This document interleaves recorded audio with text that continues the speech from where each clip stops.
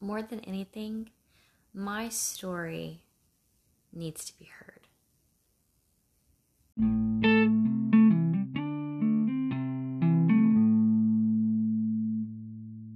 On the different experiences that have occurred throughout my lifetime, I'm blown away each and every time that I remember how far I have come. Like, my story is unbelievably remarkable, and it proves and shows the power of transformation. It shows the power of forgiveness, and it shows resiliency as well. And I'm grateful that I've been strong enough to endure these different challenges in my life.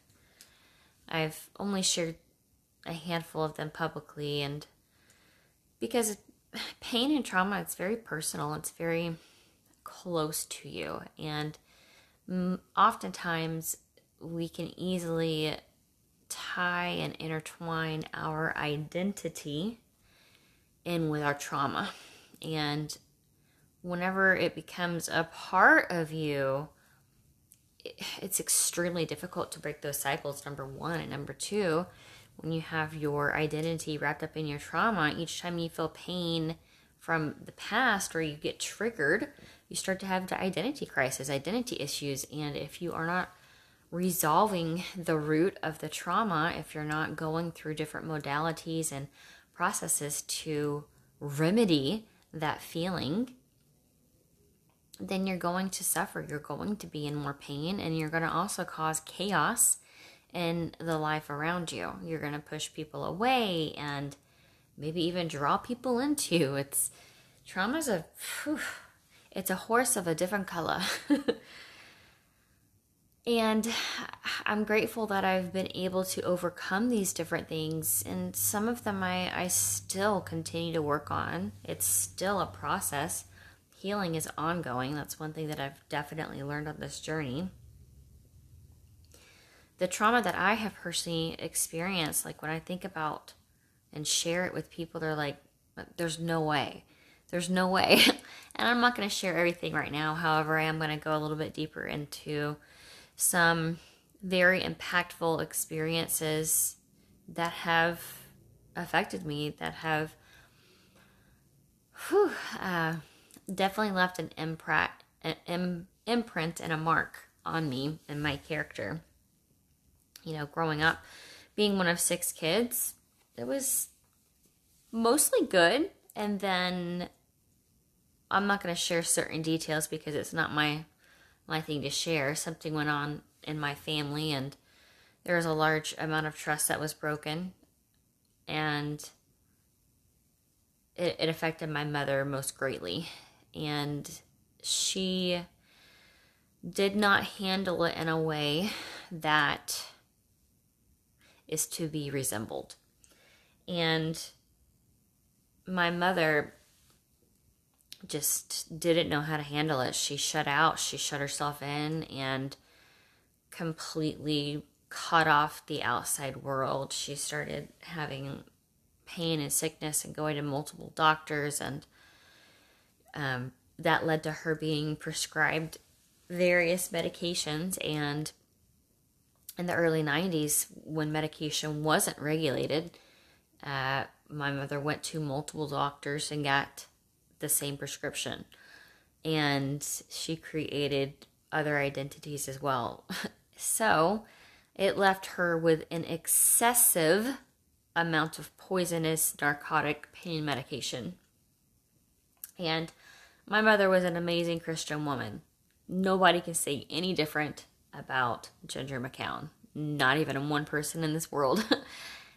And even for her wonderful relationship and connection with her faith, it still wasn't enough for her to overcome this addiction, or not even start it in the first place, to go down a path that you're looking to get out of pain. And all human beings, and this is one of our fatal flaws, is we are either going towards pleasure or going away from pain. That is it. Every action, every motive, every emotion, everything that you are doing right now in this very moment is to either gain pleasure or to avoid pain. And that is it. And my mother chose to do two at the same time in an unhealthy way, which was go towards pleasure to avoid the pain. And that is something that a whole lot of people do. And I've done this before myself. So, one of the traumas is that my mother had this pain medication, this addiction, and it became so bad that she had to have the ambulance called on her a couple of times, and she was Baker acted. From my memory, I know at least once, I think it was possibly twice, that she was Baker acted and held against her will for the greater good of others. And there was moments that we would come home for school, and like the whole bus ride home, I just was so worried, sick to myself, because I didn't know if I was going to find my mother passed out or dead on the floor like we have before. Not that we found her dead before. We've come home from school and she's just been staggering in the hallway and sliding down the walls and falling over, or wouldn't even get out of bed at all. This one time, my brother and I, we were probably, let's call it 10 and 11. We're riding home from the bus, and we lived out in the country, so we were the very last bus stop ever. We were the first one to be picked up in the morning and the very last one to arrive at the bus stop after school. And usually my mother would drive down the road, because we lived on a dirt road. The bus wasn't able to navigate through it, so they would pick us up at the main road. So from the main road to our house, it was a good 1.3 miles. It was a hefty walk. It was a clay dirt road, and I think it had been raining this day. And so the bus driver stopped at our stop on this day after school. It was just me and my little brother there, and when we pulled up, you can kind of see who, the vehicle sitting there as you're driving up. And my mom's car wasn't there. There was nobody there to pick us up. My father wasn't there. My mother wasn't there. And it had never happened before. There was always somebody there to pick us up. And leading up to this, there was a couple of occasions where my mother had either called the school or even come up to school, and we called it drunk, because we didn't know any better. We just said when mom was drunk. And she would go up to the school just misdressed, hair not brushed, teeth not brushed, probably haven't bathed in days. I think several times she's maybe even gone up there in her nightgown. She called it her house coat. Really, it was my mother wore a nightgown over a nightgown, and she called it a house coat. I don't know why. It was a fancy nightgown that she wore over her nightgown, but she called it her house coat. And so this is kind of what I experienced early on in life. This is probably like one of my greatest early childhood traumas, is by going through this with my mother, of her having these episodes, and she would get angry, and she threw dishes at my brother's head one time, and she was just completely erratic, and she got really dangerous. And so what ended up happening was my parents got divorced when she was, I guess I was around 12 or 13 when they got divorced. And whenever they got divorced, my mother stayed at the house where we had grown up. All my other older brothers and sisters had already moved out, so they weren't in the house anymore. And my younger brother and my dad were much closer than my dad and I were at the time. And I didn't want to live with two boys alone in a trailer in the woods, which is where my dad had moved into at the time. So I moved in with my sister Rhonda and her newly born family. So I stayed with Rhonda for the better part of a year, maybe a year and a half. I'm not sure on the timeline.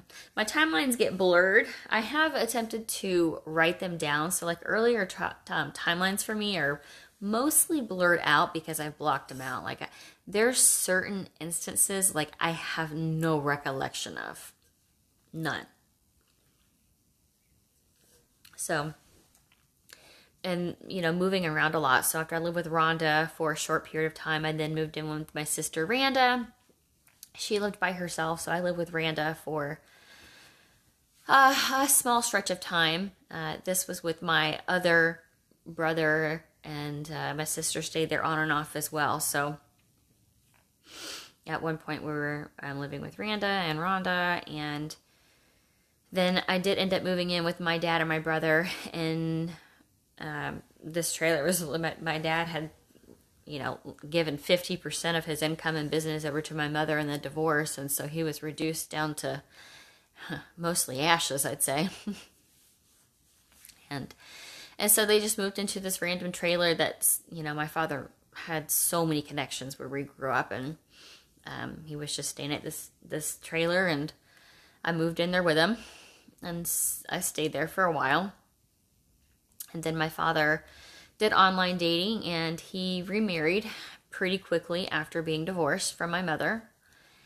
And she had a stepdaughter, and we all moved in together. So it was my father and his brand new wife, who they'd known each other for a very short period of time, less than a year, I'd say.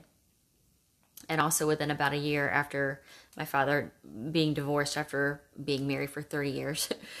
It was all a bit of a blow, and it was all like domino. It was like boom, boom, boom, boom, boom. Like your mother's on drugs, you're moving around from house to house, you are having instability because your parents are now divorced, and then you're having instability because your father remarries, and then you're forced to move in and live with these people you've only just met.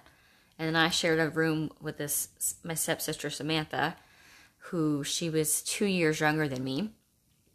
And it was dramatic and chaotic all the time. It was all the time dramatic and chaotic. And my father worked, and that's all I mostly ever knew of him, was that he was just gone working. Like he had this very, very productive and wonderful landscape design company. I mean, he did TCC, so if you're familiar with Tallahassee, like he's done major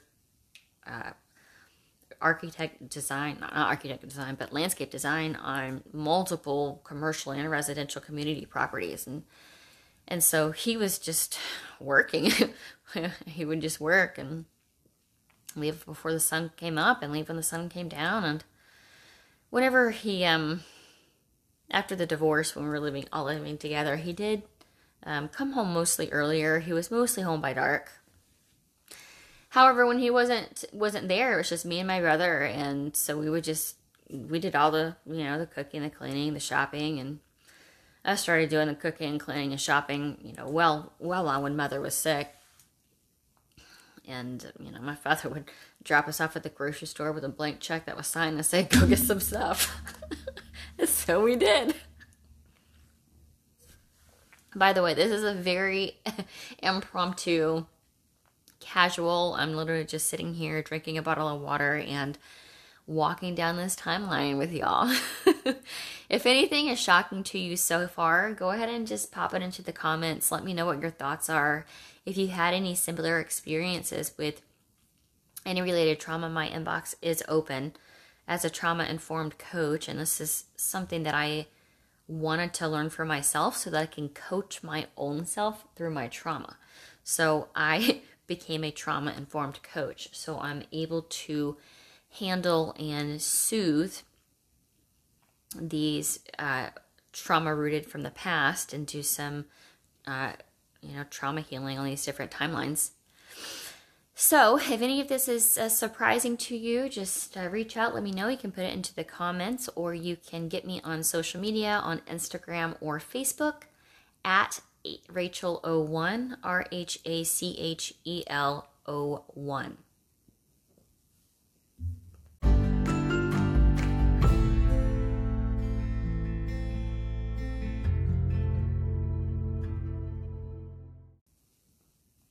So those have been some of the different traumas that I have survived and gone through and learned from. Each one of them had an impact on me, and I have been able to heal many of them, and I continue to heal them because healing is ongoing. It's a process. It's not something that you come in and do once. It's not like it's not a one and done thing with healing. It's not do 6 months of coaching and then I'm all set, I'm all good to go. It's not go to the therapist for 5 years and you're done, right?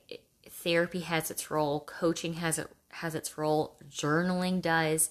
We have these different tools and modalities that are available to us. However, we get to choose what we're going to do next. We get to choose what feels good. We get to feel